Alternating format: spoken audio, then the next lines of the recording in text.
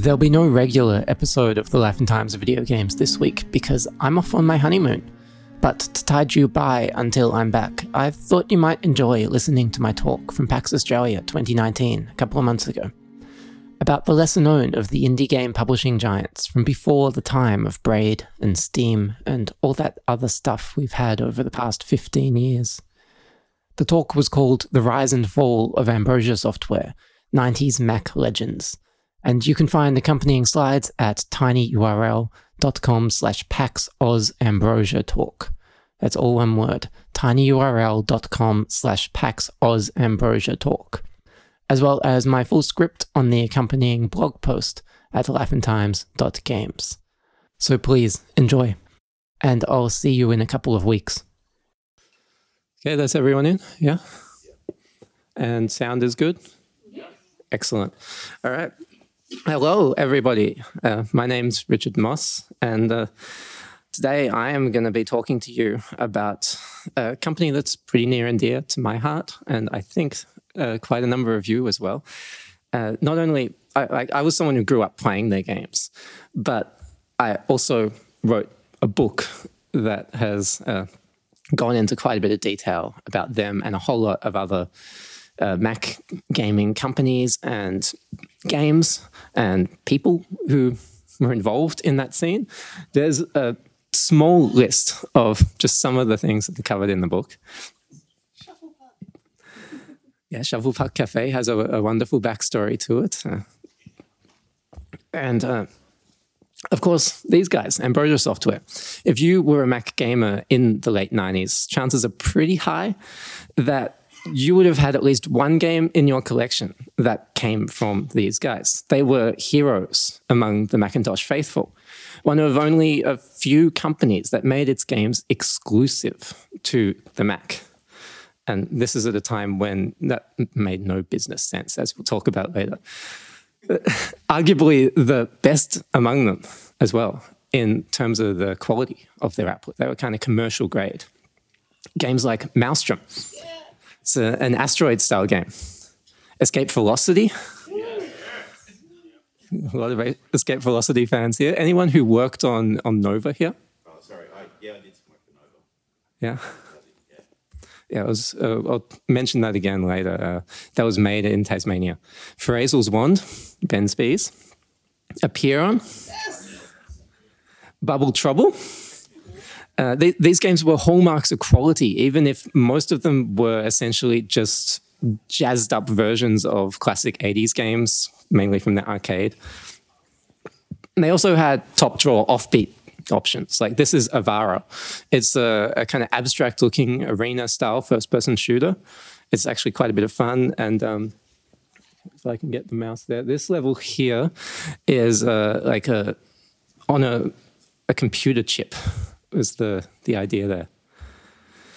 And then there's also Harry the Handsome Executive, where you guide a middle management executive through an office electronics apocalypse while scooting around on a swivel chair. You never leave the chair. Where's my mouse? For about 15 years or so, the Ambrosia Software name was inseparable from quality games or quality Macintosh games, if you want to be specific.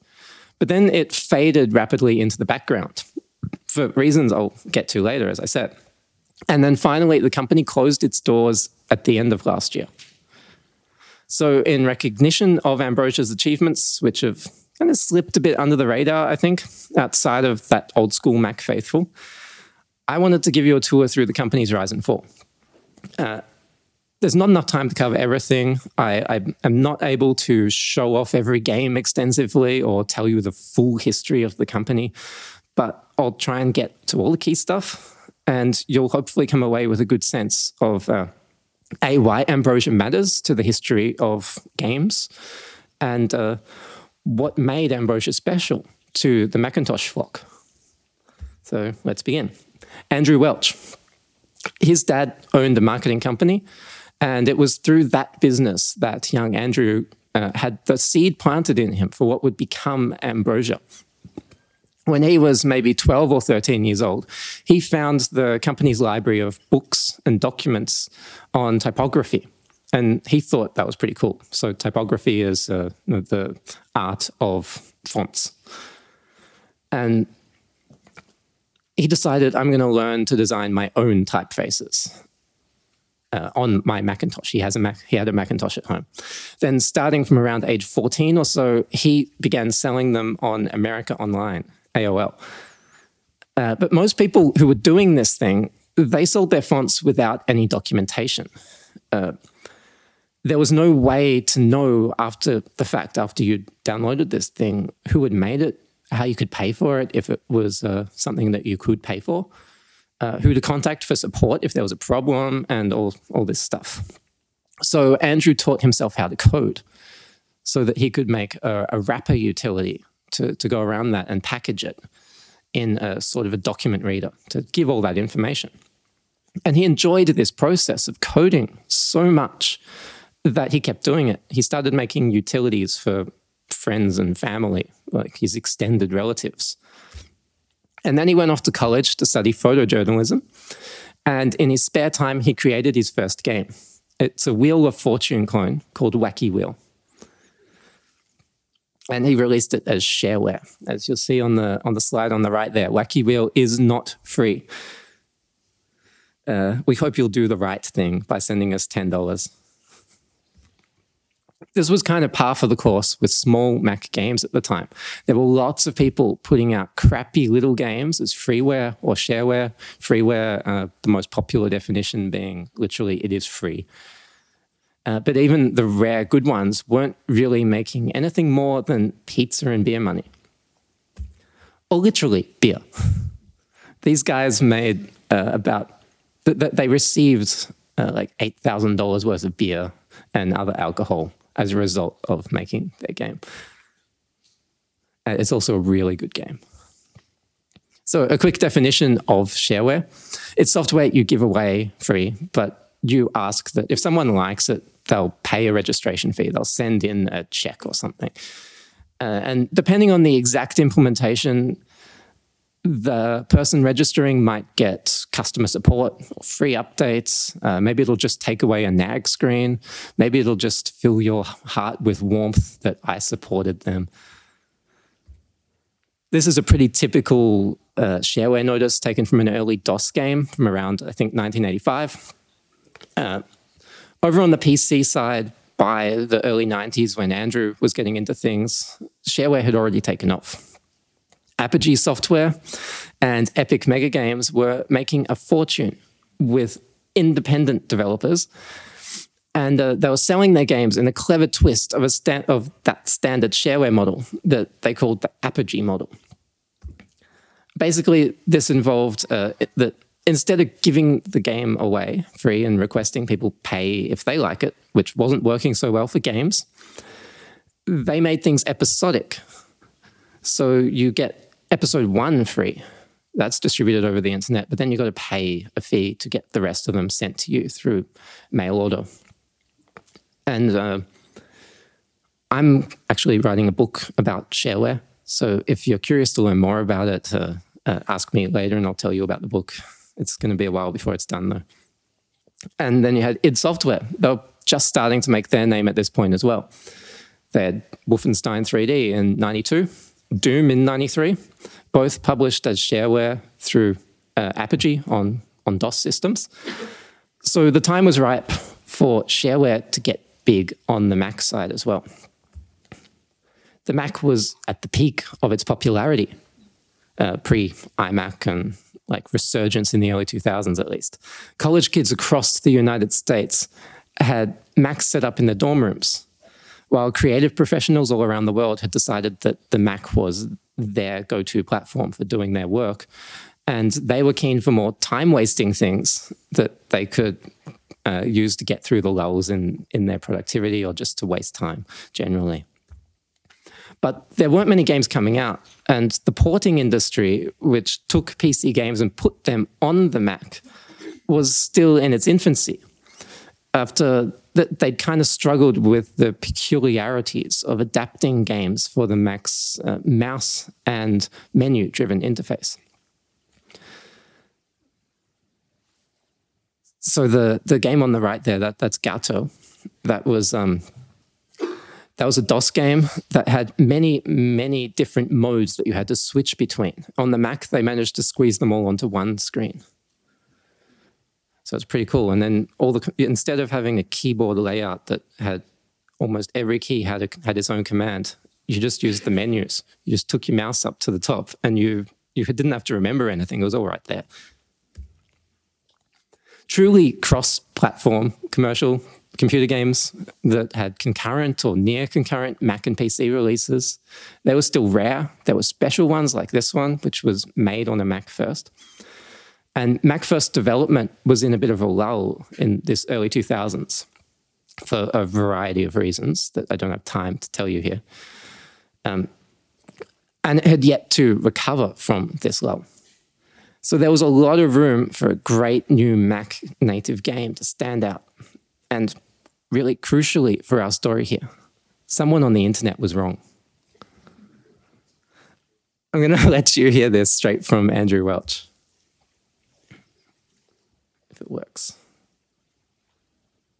Should be playing.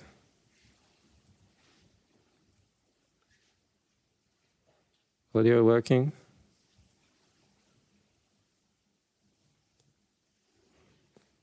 It was working when we tested it. I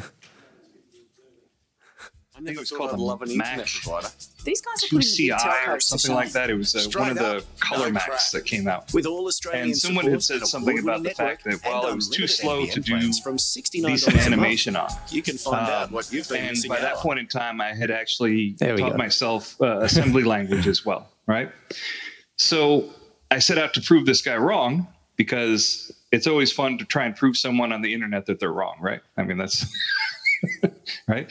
So yeah, so that's how I started writing, and I really wasn't sure what I was going to do yet, but I started writing kind of some animation stuff. And I grew up going to a lot of the arcades where we played games like, Asteroids and Centipede and that type of thing, where after school, I would get dropped off there and play. So I decided to make kind of an asteroids-based game. So here's the game. If that is going to work. Yeah. He asked a couple of friends to help him out with the graphics. And got a few of his college buddies with him to play around with the microphone. They made a bunch of silly noises. They recorded stuff off the TV and the radio. It's just full of pop culture stuff.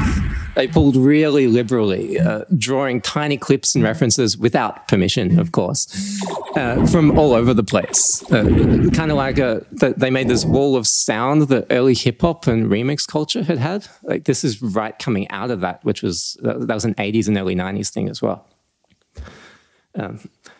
Like Public Enemy were really famous for it. They had so many samples in their albums that it wouldn't be possible to make those albums these days because it would cost them too much money paying for the rights. He called his game Maelstrom and put it online as shareware, published under the name Ambrosia software. And he pulled this from Greek mythology, which he'd been reading at the time. You could play it and share it freely, but it'd nag you in a little corner to send in a check to register every time you booted the game. It was pretty non-intrusive, but still a lot of people, they did. We go to the mailbox and there'd be letters from all over the world, and I just had a blast. I thought it was really, really cool that I could do something just sitting in my room in upstate New York, which was where I was at the time, and I got these contacts from all over the world. And I thought that was really, really cool. And it was at a time where people were just starting to get connected online. Like now, it's no big deal. You can go on Twitter, Facebook, anywhere, and you can contact people from anywhere, any walk of life, pretty much anywhere that they have an internet connection. But back then, I thought it was kind of special and kind of cool. I mean, I really enjoyed that part of it more than anything else. And one of the coolest things about Maelstrom was you could modify it. So these are two custom graphics packs that you see here. I think one's Star Trek and the other is maybe an 80s style asteroids like skin. You could swap out its graphics and sounds for something else. Here's a folder full of them. You can make it look like Star Trek or old school asteroids or something totally different. There's Beavis and Butthead in there, Blazing Saddle Sounds, Christmas, Doctor Who, lots of cool stuff. And you just layer on even more pop culture references than were already in the game. And lots of people did this for years after its release. It was still happening like a decade ago, and right up until a few months ago, you could still download most of these user-made skins and mods and sound packs directly from Ambrosia's website, which sadly isn't online. Maelstrom was such a success that Andrew found himself at a crossroads. He could keep going down that photojournalism path that he was studying at college, or he could double down on this shareware business and do Ambrosia full-time. And on the advice of one of Maelstrom's customers, this guy, he's a really famous photographer for National Geographic, he chose the latter. Basically, he was told, do you want to carry someone's bag? Because that's what you're going to be doing. If you keep going photojournalism, you'll spend a decade just carrying bags. So he and his roommate incorporated the company in 1993. And they soon managed to convince some merchant services companies to give them an account so they could take credit card payments, which it seems like nothing now. Like there are billions of services online that will let you do this. But it was a huge deal back then. This is before the World Wide Web. And accepting payments online seemed really risky. Come 1994, Ambrosia was ready to then expand its operations. I think he'd graduated. And Maelstrom had earned enough money and acclaim that he had the foundation and the money to hire actual physical office space and to operate as a shareware publisher like Apogee and Epic had been doing on the DOS site. So he put out a puzzle game he'd made called Chiral, and that is the correct pronunciation. They did an article about it saying, who's Cheryl, back when they launched, as well as a Gallagher clone called Swoop that had been developed by a guy he found online, David Waring, along with David's wife, Sharon. They're from Adelaide. And both of these games, Chiral and Swoop, were modest success, nothing anywhere close to Maelstrom, but enough to keep things moving. And while this was going on, Ambrosia thought, we're already part of this community. Let's talk to them more. Let's have an official channel through which we communicate. And they called their newsletter the Ambrosia Times. It was distributed only online through AOL and BBSs and all that stuff. So, I mean, I guess this was me sort of deciding to do a blog before there were blogs, you know? I just thought I had seen some like company newsletters that some companies were doing. I thought it might be a cool idea to do it. We felt like we were part of the community, so we didn't have any problem, you know, being open about talking about stuff that was going on. And honestly, we found it kind of fun, you know, to share what we were doing there. And, you know, some months it became a chore to put together, but I still think it was kind of a cool idea from the point of view of connecting with the people that we work, or, you know, that liked our games or our utilities or whatever it was. I had a lot of fun reading through all the issues of the Ambrosia Times when I was writing my book, and they clearly had a lot of fun making the thing. It was beautifully naive stuff. It was full of cringeworthy photos they'd taken on an Apple QuickTake camera. This is a really early digital camera. And it was full of silly stories of office life and the same kind of humor and that 90s edginess that they'd put in their games. And Apeiron was going to be their next game. As you can see, Andrew Welch napping on the job. We're part of the first generation that there is a permanent record of all the stupid shit that we did. Yeah. which is kind of scary. And had we known how permanent that record was going to be, maybe we would not have done that. I don't know. I think his laugh just makes that quote. Andrew was never afraid to voice his opinion either. He had a president's letter in every issue, kind of this editorial thing. This one is about what makes a game fun. His argument being that games should be easy to pick up and start banging away at, which fits pretty well with Ambrosia's early games. Ambrosia was fiercely independent and fiercely devoted to two ideas. One of them was that Microsoft and Windows sucks. And this is actually quite a reasonable take on it by the guy writing the article. But the fans weren't quite so reasonable. A lot of fans seem to think Microsoft sucks. And then the second one was that the internet was the future, which extended to, as I was saying, an electronic-only newsletter and digital-only games, digital-only software distribution. They were almost intolerably smug about it, like the Mac dude from I'm a Mac, I'm a PC ads. And Andrew Welch wrote more than a few editorials in the newsletter that were kind of laying this message down hard. And suddenly the stuff that people were writing in, like that ramblings thing you saw, was crazy, hardcore anti-Windows.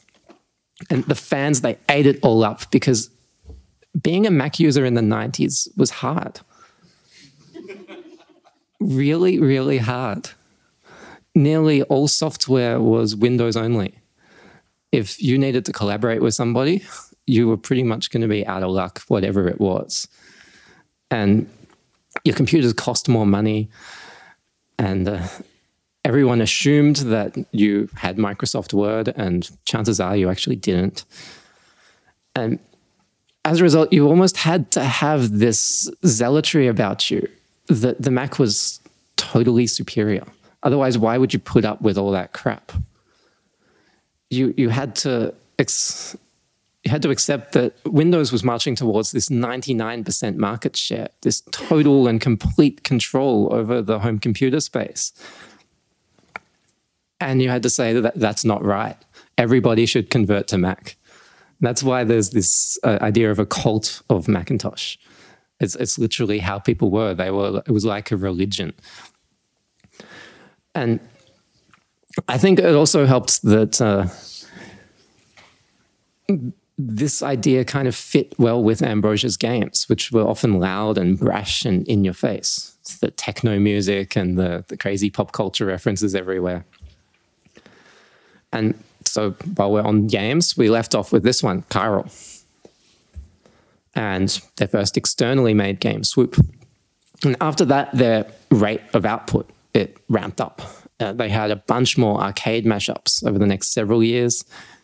Barrack, got a little video here, was similar to Kix and modeled quite closely on the Windows game, Jazzball, which was built into Windows. I'm sure anyone who had a PC would have played that at some point in the 90s. But it was way louder and more obnoxious.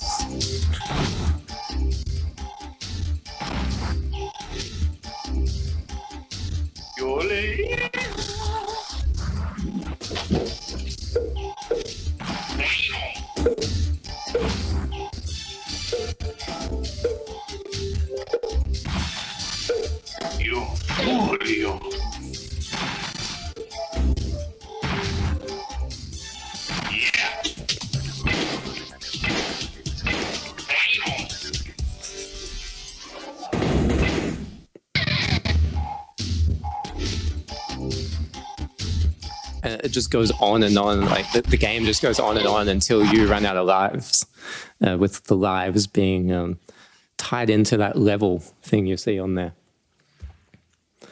Then Apeiron was a lot like Centipede, and a very ugly game, but a lot of fun to play.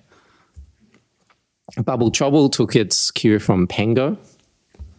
Slytherines was an elaborate snake/nibbler-like game, released kind of, I think, around the same time as Nokia had their phones with Snake built into it. So it wasn't exactly capitalizing on that success. It was more taking inspiration from the old games. And David Waring, the Swoop guy, he had two Rising games, Mars Rising and Deimos Rising, that were kind of like the Xevious vertically scrolling shoot 'em up. But their big hit of the period, and it's reflected in the audience here, was a space game called Escape Velocity, which had a pretty fun origin story as well. It started as yet another asteroids clone, written in Matt Birch's free time. He created the game because he was way ahead with his electrical engineering degree. He'd got most of the credits he needed to graduate while he was still in high school. And so instead of racing even further ahead, he slacked off and and he worked on a game in his spare time, which pretty quickly expanded into a sort of a sandbox thing where you could go anywhere and be anything, whether it's a space pirate or a trader or a mercenary or a government agent or whatever it is. And he took inspiration from old model rocketry catalogs, which he had read a lot of. This was one of his hobbies. These days he builds rockets in his spare time, and I've got a Where Are They Now later. And Star Wars and Star Trek and the Doc Smith adventure novels, which are a fun read if anyone wants some cool sci-fi to read from 70 years ago or whatever it was. And a very important, very famous game from 1984 called Elite, which he'd never actually played. So he owned a copy, but he lost the game's copy protection device. It was called a lens lock. It's this prism thing that you had to hold up to the screen, like you see in the slide there, and decode the message that you had to type in order to unlock the game to play. He was cycling home from the store, and that fell out of his bag. And he went back and he couldn't find it, and the store wouldn't let him take it back. So he went back home with a game that he couldn't play. So then if he'd never played it, how could it possibly influence him? Let's find out. Let me take it back. So I was stuck with a copy of Elite, but the thing that I did have was the manual. And this was back in the days when manuals were, well, physical manuals, and they were very detailed, and they often had a story in it. And if you look up the manual to Elite, not only does it have a detailed backstory of their universe, but it also has a, I don't know, maybe 3,000 word short story in it about a fictional space pilot who's traveling the space lanes and fighting pirates and all this. And I thought, I read that so many times, at age 10 or something. It was right in that zone where it was a very impressionable time. And I thought, wow, what a great video game this must be if I ever got to play it. So yeah, the poor thing for like a year must have been just reading that thing over and over and imagining what it would be like. And the game Escape Velocity, it captured Elite's pioneering and playful spirit, and it really resonated with Mac gamers. But I think that a lot of its success hinges on its modability. In addition to that core design, the fact that you could change it. Like Maelstrom, it encouraged you to create your own modifications and to share those and play other people's. You could overhaul the game completely. And as a result, EV, as it's called for short, EV plugin sharing and authoring became almost as popular as Escape Velocity itself. And most plugins, they'd only be really small. They'd change some little detail. They'd add a ship or an upgrade or some little thing, maybe change a planet. And then there were some that were more ambitious. In the modding world, they're called total conversion mods. They change everything. New story, new graphics, new sound, everything's different. You just use the original game as like a core engine for it. And the first really big total conversion it got by Peter Cartwright, EV Override, it was so impressive that Ambrosia wanted to make it an actual Ambrosia product. They wanted to publish it as the sequel to Escape Velocity. And Matt Birch said, okay, let's do it. And he made some upgrades to the engine to make it even cooler. And then again, later on, EV Override got a total conversion mod by a group of Tasmanian uni students. And it had this super elaborate new story. Like, Matt thinks that they should have written a book instead of making a game. and that too got Ambrosia so interested that they said, let's publish that as another sequel.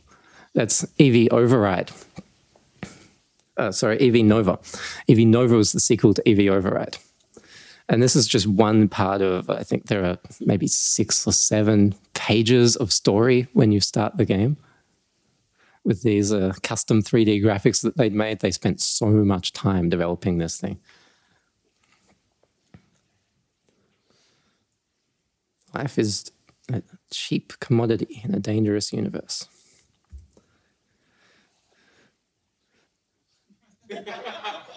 I always like this ad. Plugins and community involvement had become so integral to Ambrosia's identity. And their arcade mashups weren't really getting many player-made add-ons. They got some, but it wasn't... There's not much you can expand on, really, if it's just taking an old arcade game and remixing it. But they had another open-ended space game called Ares, which the community is still active today. There was a abstract first-person shooter I mentioned earlier, Avara. And there were a couple of RPGs. This one is Cythera, not Cythera, Cythera, by Glenn Andreas. And Pillars of Garandol. And my favorite Ambrosia game, Harry the Handsome Executive. All of these got dozens of player-made levels and modifications, and I really want to talk briefly about Harry in a moment, but before because it's this fantastically creative game that I think exemplified the Ambrosia approach. And I once asked Andrew Welch about why their catalog was so eclectic. I mean, you've seen the range of games already. And I remember he explained that they never thought about branding. This just wasn't something that came into their mind. If an independent developer sent in a demo that seemed cool, then they said, let's do it. And then they'd put some resources into helping that game get finished, give it a bit of polish, make it cool, make it Ambrosia. And I think we could kind of define that Ambrosia standard as a level of polish and shine that makes it almost indistinguishable from a commercial game. And also some degree, some element somewhere of a loud and brash. And yet it would only be 20 or 30 bucks. So it would be like half the price of a commercial game, but commercial quality. And sometimes hitting that polish was not so easy.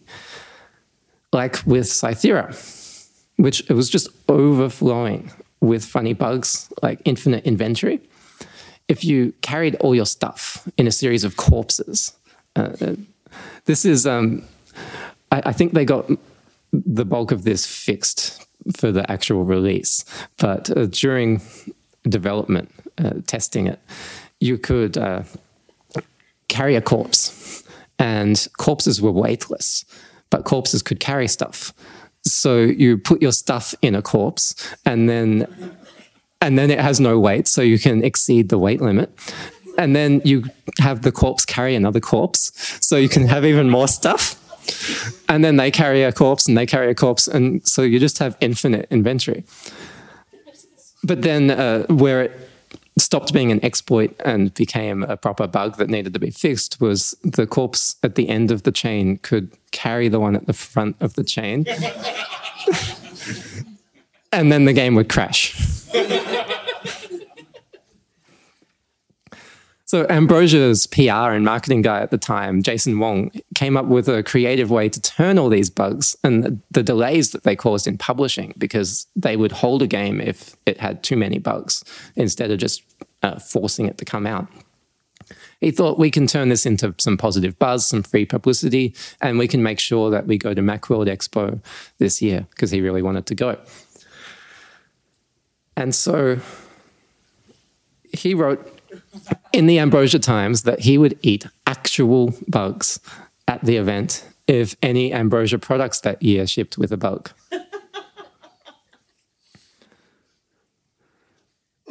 Ambrosia has announced it would force marketing director Jason Wong to eat real insects.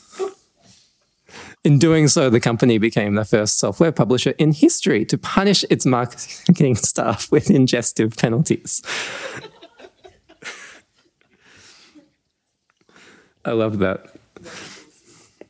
And that was just at the bottom of a list of like patch notes that they put that. Which, of course, they then did. All the games and software had bugs in them. I think it was probably actually a motivation for them to leave bugs.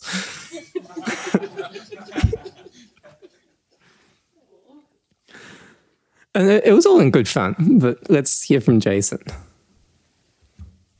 We did it, I'm pretty sure it was the 3DFX booth. Was a big stage. There were probably hundreds of people watching. And there was, I think, 400 mealworms, 4 death's head cockroaches, 4 Madagascar hissing cockroaches, 1 tarantula, and 1 scorpion. The mealworms were kind of in a salad. They had dressing on them.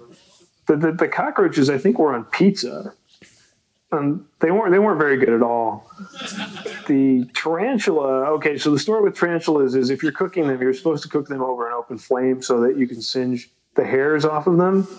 This tarantula was cooked in an oven, so it still had hair on it, and I bit into the back of it, and I don't remember so much about what it tasted like because it was seasoned or something, but the hair stuck in my gums for the rest of the day. And, you know, you're at a show, you're talking to people, and you're feeling, you know, these hairs scratching the inside of your cheek every time you talk. It gets kind of distressing. That poor thing. I think he's still happy with the decision he made to do that. There was also a little silly game made as a result of this thing because he was drinking red wine to try and wash it all down, and some kids apparently stole his wine, and then they made a game called Escape from Jason Wong.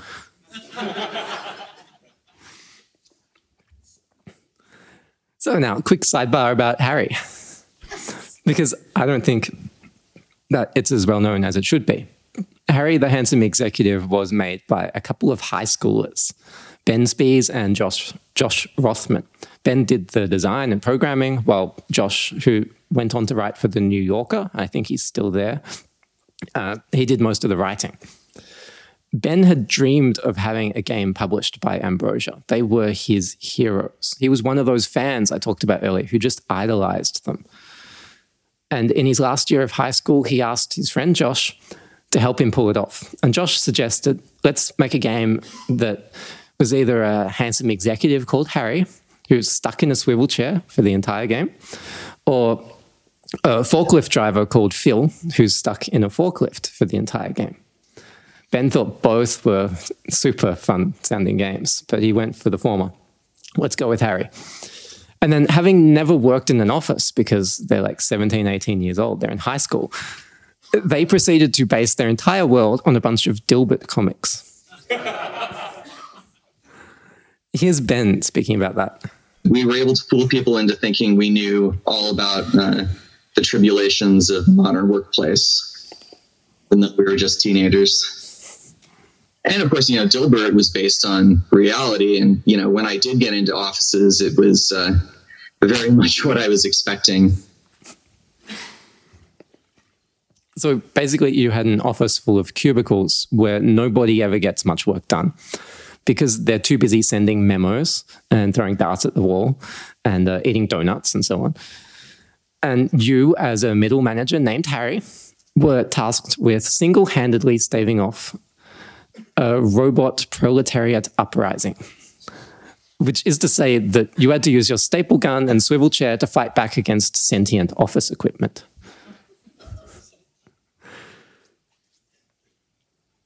Which has, of course, had enough of being mistreated by everybody in the office. And now, speaking of office life, Ambrosia was a bit of an odd place to work, as I suppose all games companies are. At the company's peak, Andrew Welch would show up at a nightclub and he'd buy everybody there a drink on the company card. And then he'd drive around in his big black Hummer SUV, those gigantic four-wheel drives that were ex-military. And apparently it smelled like a boat, I've been told. Office life was a mix of practical jokes. There were monthly perks like a monthly massage. Professional masseuse would come in and they'd get an hour each in Andrew's office. And there was, of course, windows bashing and a lot of trying not to be driven insane by a parrot called Hector D. Bird, who, despite the name, I'm told, was actually female. They didn't realize this at the beginning. A glorified pigeon, apparently. Probably one of the worst decisions of my life because, those parrots are messy and they're loud. Hector had learned to mimic the sound their fax machine makes when it's out of paper. Because Hector would hear this all night long. And also the sound of the door opening and closing and a whole lot of other office sounds. And once she also bit a lady who was nice to her, which is pretty mean.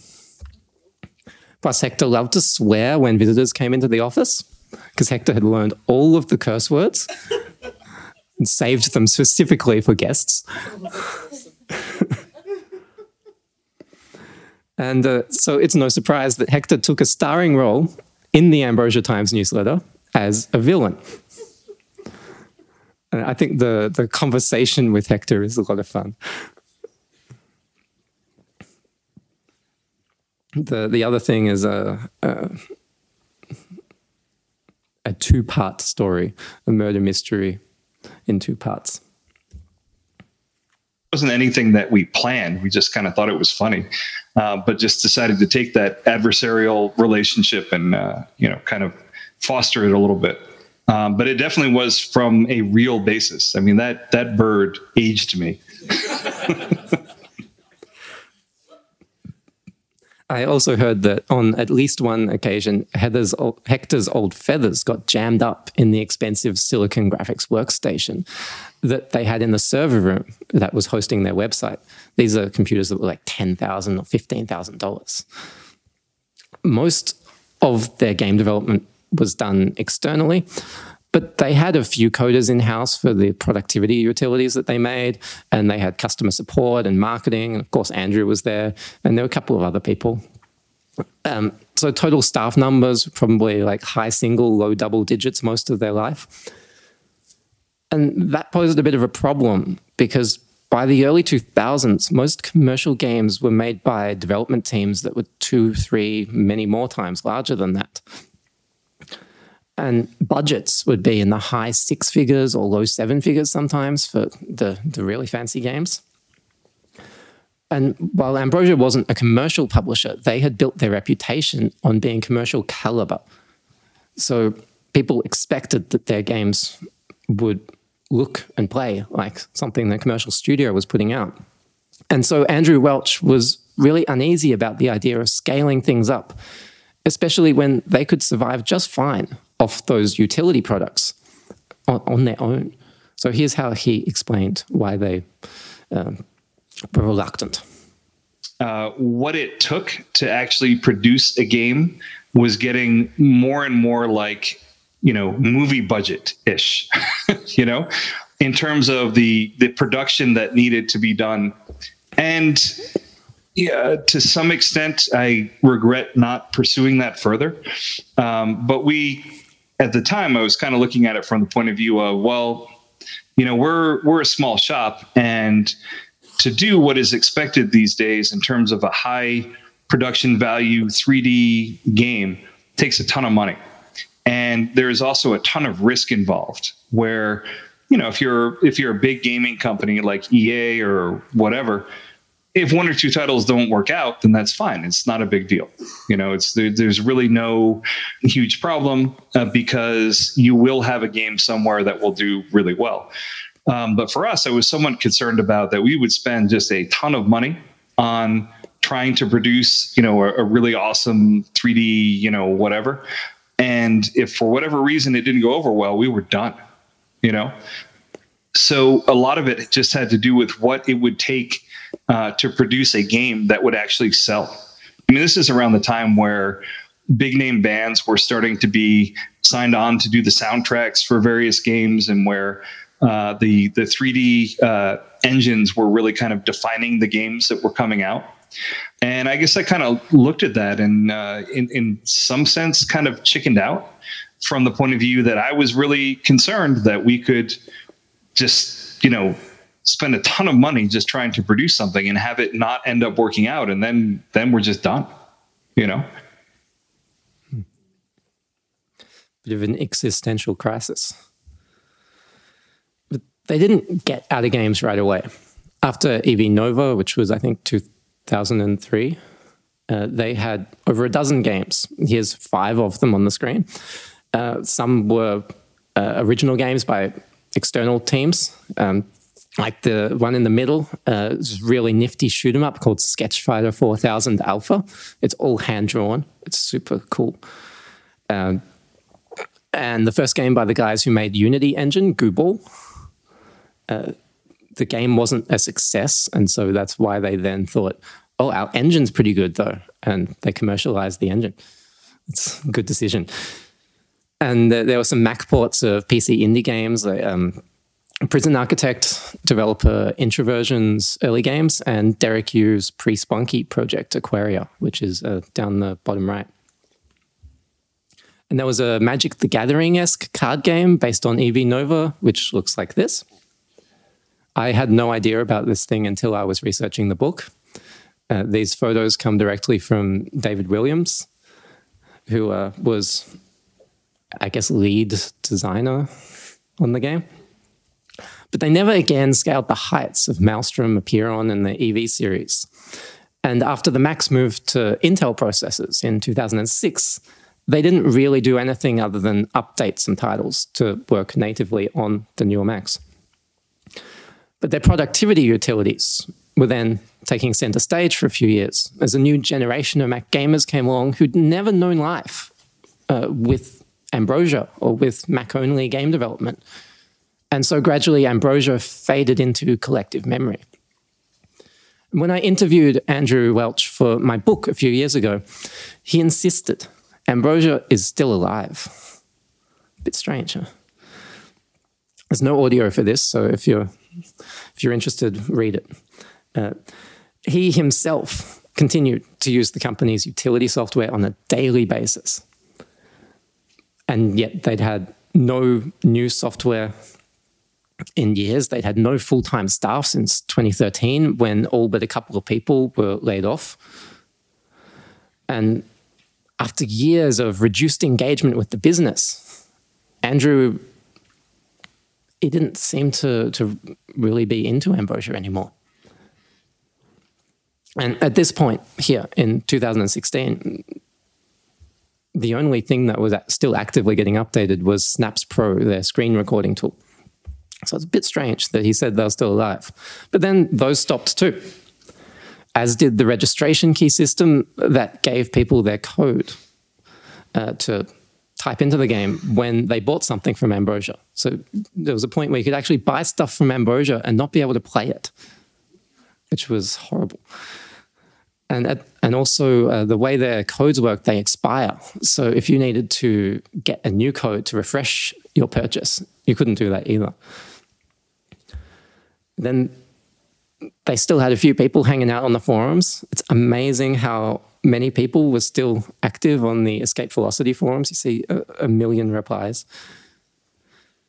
And then finally, late last year, Ambrosia's last remaining employee, the part-time money man, Bernard Cocken, who had dutifully sent out quarterly royalty statements and there were still small numbers of these games getting sold to the creators of the games.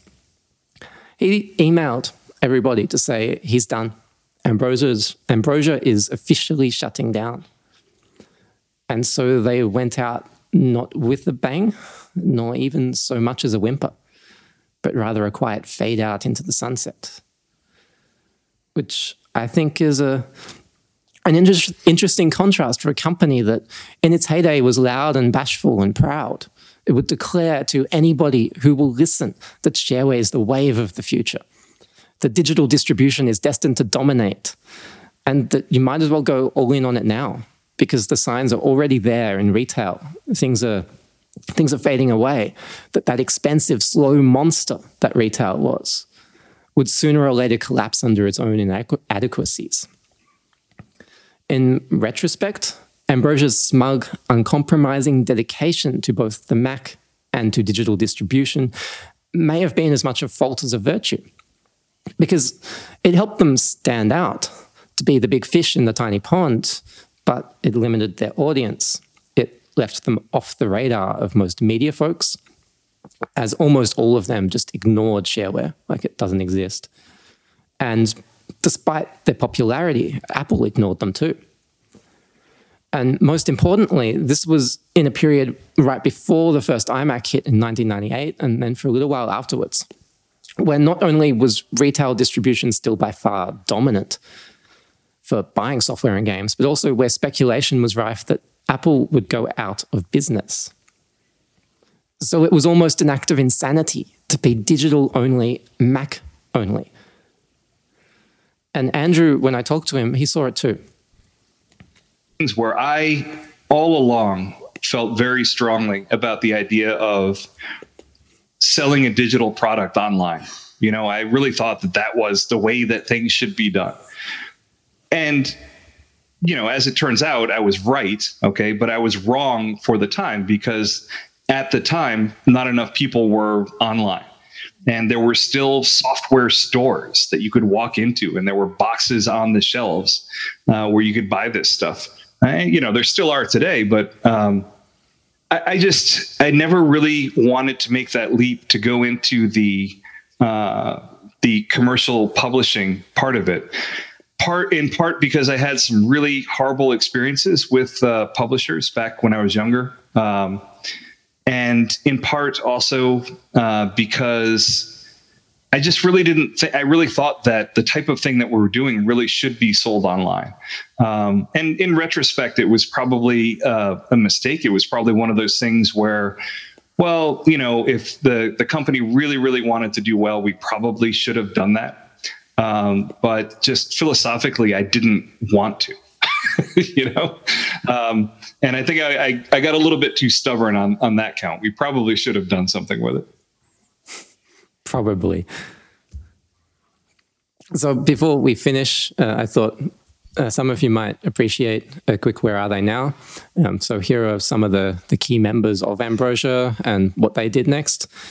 Matt Birch, notable there, he actually designs aircraft navigation equipment nowadays. Jason Wong is a journalist. Ben Spies is still in development. The PR and marketing guy from like 99 to when they closed still does graphic design and PR. One of the key technical support guys still does technical consulting and development. But very few people who worked at Ambrosia are in games now. And some of the games are still alive. There's a possible EV Override remake. Peter Cartwright is actively looking into that. There may one day be sequels or modern remakes of Harry the Handsome Executive and Ferazel's Wand, but I haven't seen anything happen in 3 years since I talked to Ben about that stuff, so I don't know if it's going to happen. I do remember him telling me that getting the controls right on iPad was really tricky.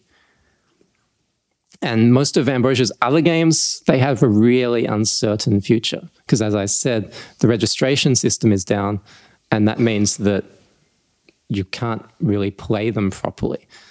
And the escape velocity games, if you play beyond your 30-day trial, they actually send a character called Hector after you. So it becomes a very difficult game suddenly. And here are some videos. The EV live stream, I did that. The next 3 videos are by some other people, some fans. Quite interesting stuff. And a few Mac-related videos I've made. Or one is a keynote that I gave. Give you a moment. Everyone wants to take photos of that. Yeah, all good. And this is where you can find me on the internet. I've also got these slides available for download. And so that is the end of my talk. Now we can go into questions and stories, comments, whatever. Microphone. Anybody? Okay. Oh, there's a mic coming. Doing anything? So I guess, first of all, thank you. I'm sure I'm not speaking for just myself when I say this awoken a whole bunch of childhood memories I don't even realize I remembered. Is your book for sale here at PAX today? No, unfortunately not. I had copies last year. Fair enough. But not this year. If you go to the website, you'll get all the where to buy links. Good stuff. Anyone else? Yeah, I played a bunch of EV Nova. It was awesome, but I was a poor teenager, I had no money, so I pirated. Yeah. And I had a friend of mine, he had to actually write the crack because there are no cracks available for it, which is this guy. So we got you to thank for the fact that it can still be played without Hector. I also played EV and EV Override on PC on an emulator. I've never actually played it on a Mac, so this is really weird for me. Yeah. Then we went on to start an indie studio, and the first game that we made and sold on Xbox was inspired by EV Nova. What's the game? It was called Project Alpha. Really daggy name. I've heard of it, but I'm not familiar with it. Yeah. It was a little arcade game on Xbox Live Indie Games. So it was more of an arcade shooter with no story, just the landing on planets, selling stuff, upgrading your ship. It's basically like EV Nova, slightly cut down, but with better graphics. Gotcha. So this panel is absolutely fantastic. Thanks. Anyone else got a question or a story they want to tell? We've still got a few minutes. Okay. I found Ambrosia software through a strange set of circumstances where I played a game one day and I really liked it. And it was a space game and you fly around in a spaceship and you're shooting things. And I tried to find it and I couldn't quite remember the name. I was searching for it on the internet and I went, something velocity. And I went, yes. And I found escape velocity and I was like, oh, this is great. This is nothing like the game I was looking for. It was actually terminal velocity. And then we played that. Me and my friend, we played that a lot. EV Nova or Mars Rising was a good one. We liked that one too. You loved EV Nova better than me.